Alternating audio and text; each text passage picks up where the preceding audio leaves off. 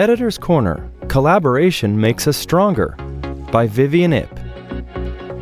Exciting news for Azra Pain Medicine is, as mentioned in our President's message, the initiation of collaboration with our sister societies, such as ESRA in Europe, as well as LASRA in Latin America, AOSRA-PM in Asia and Oceania, and AFSRA in Africa.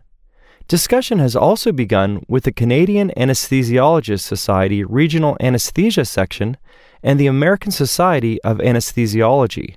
This is very promising, as collaboration will only encourage growth and development of our profession as a whole. I believe that through international collaboration, we can learn a great deal from each other and embrace our differences, fulfilling the vision of diversity. Our first article in collaboration with ESRA will be an introductory piece due to be published in the February 2024 edition, so watch this space. The aim is to have the hyperlink to the ESRA updates, as well as those of other societies, on our website and vice versa, bringing our sister societies closer. This is a big step forward for both Azra Pain Medicine and ESRA, as well as other sister societies. We welcome any comments and feedback during this journey.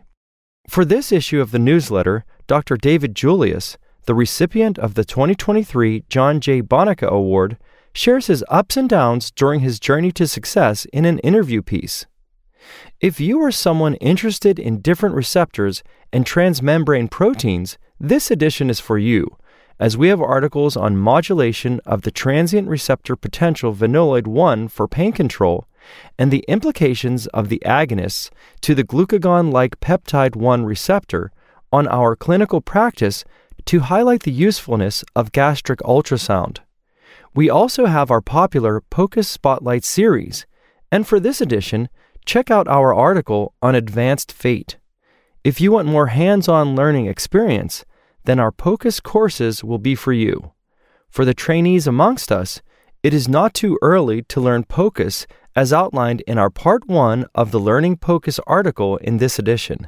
In fact, Azra Pain Medicine has created so many learning opportunities that it has great resources whether you are looking to learn new materials or consolidate existing knowledge.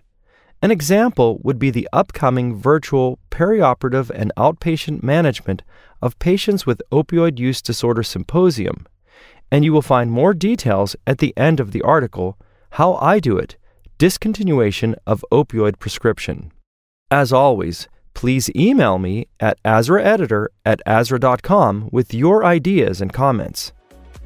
Thank you for listening. If you liked this episode of Azra Pain Medicine News, please consider subscribing, sharing with a friend, or leaving us a review.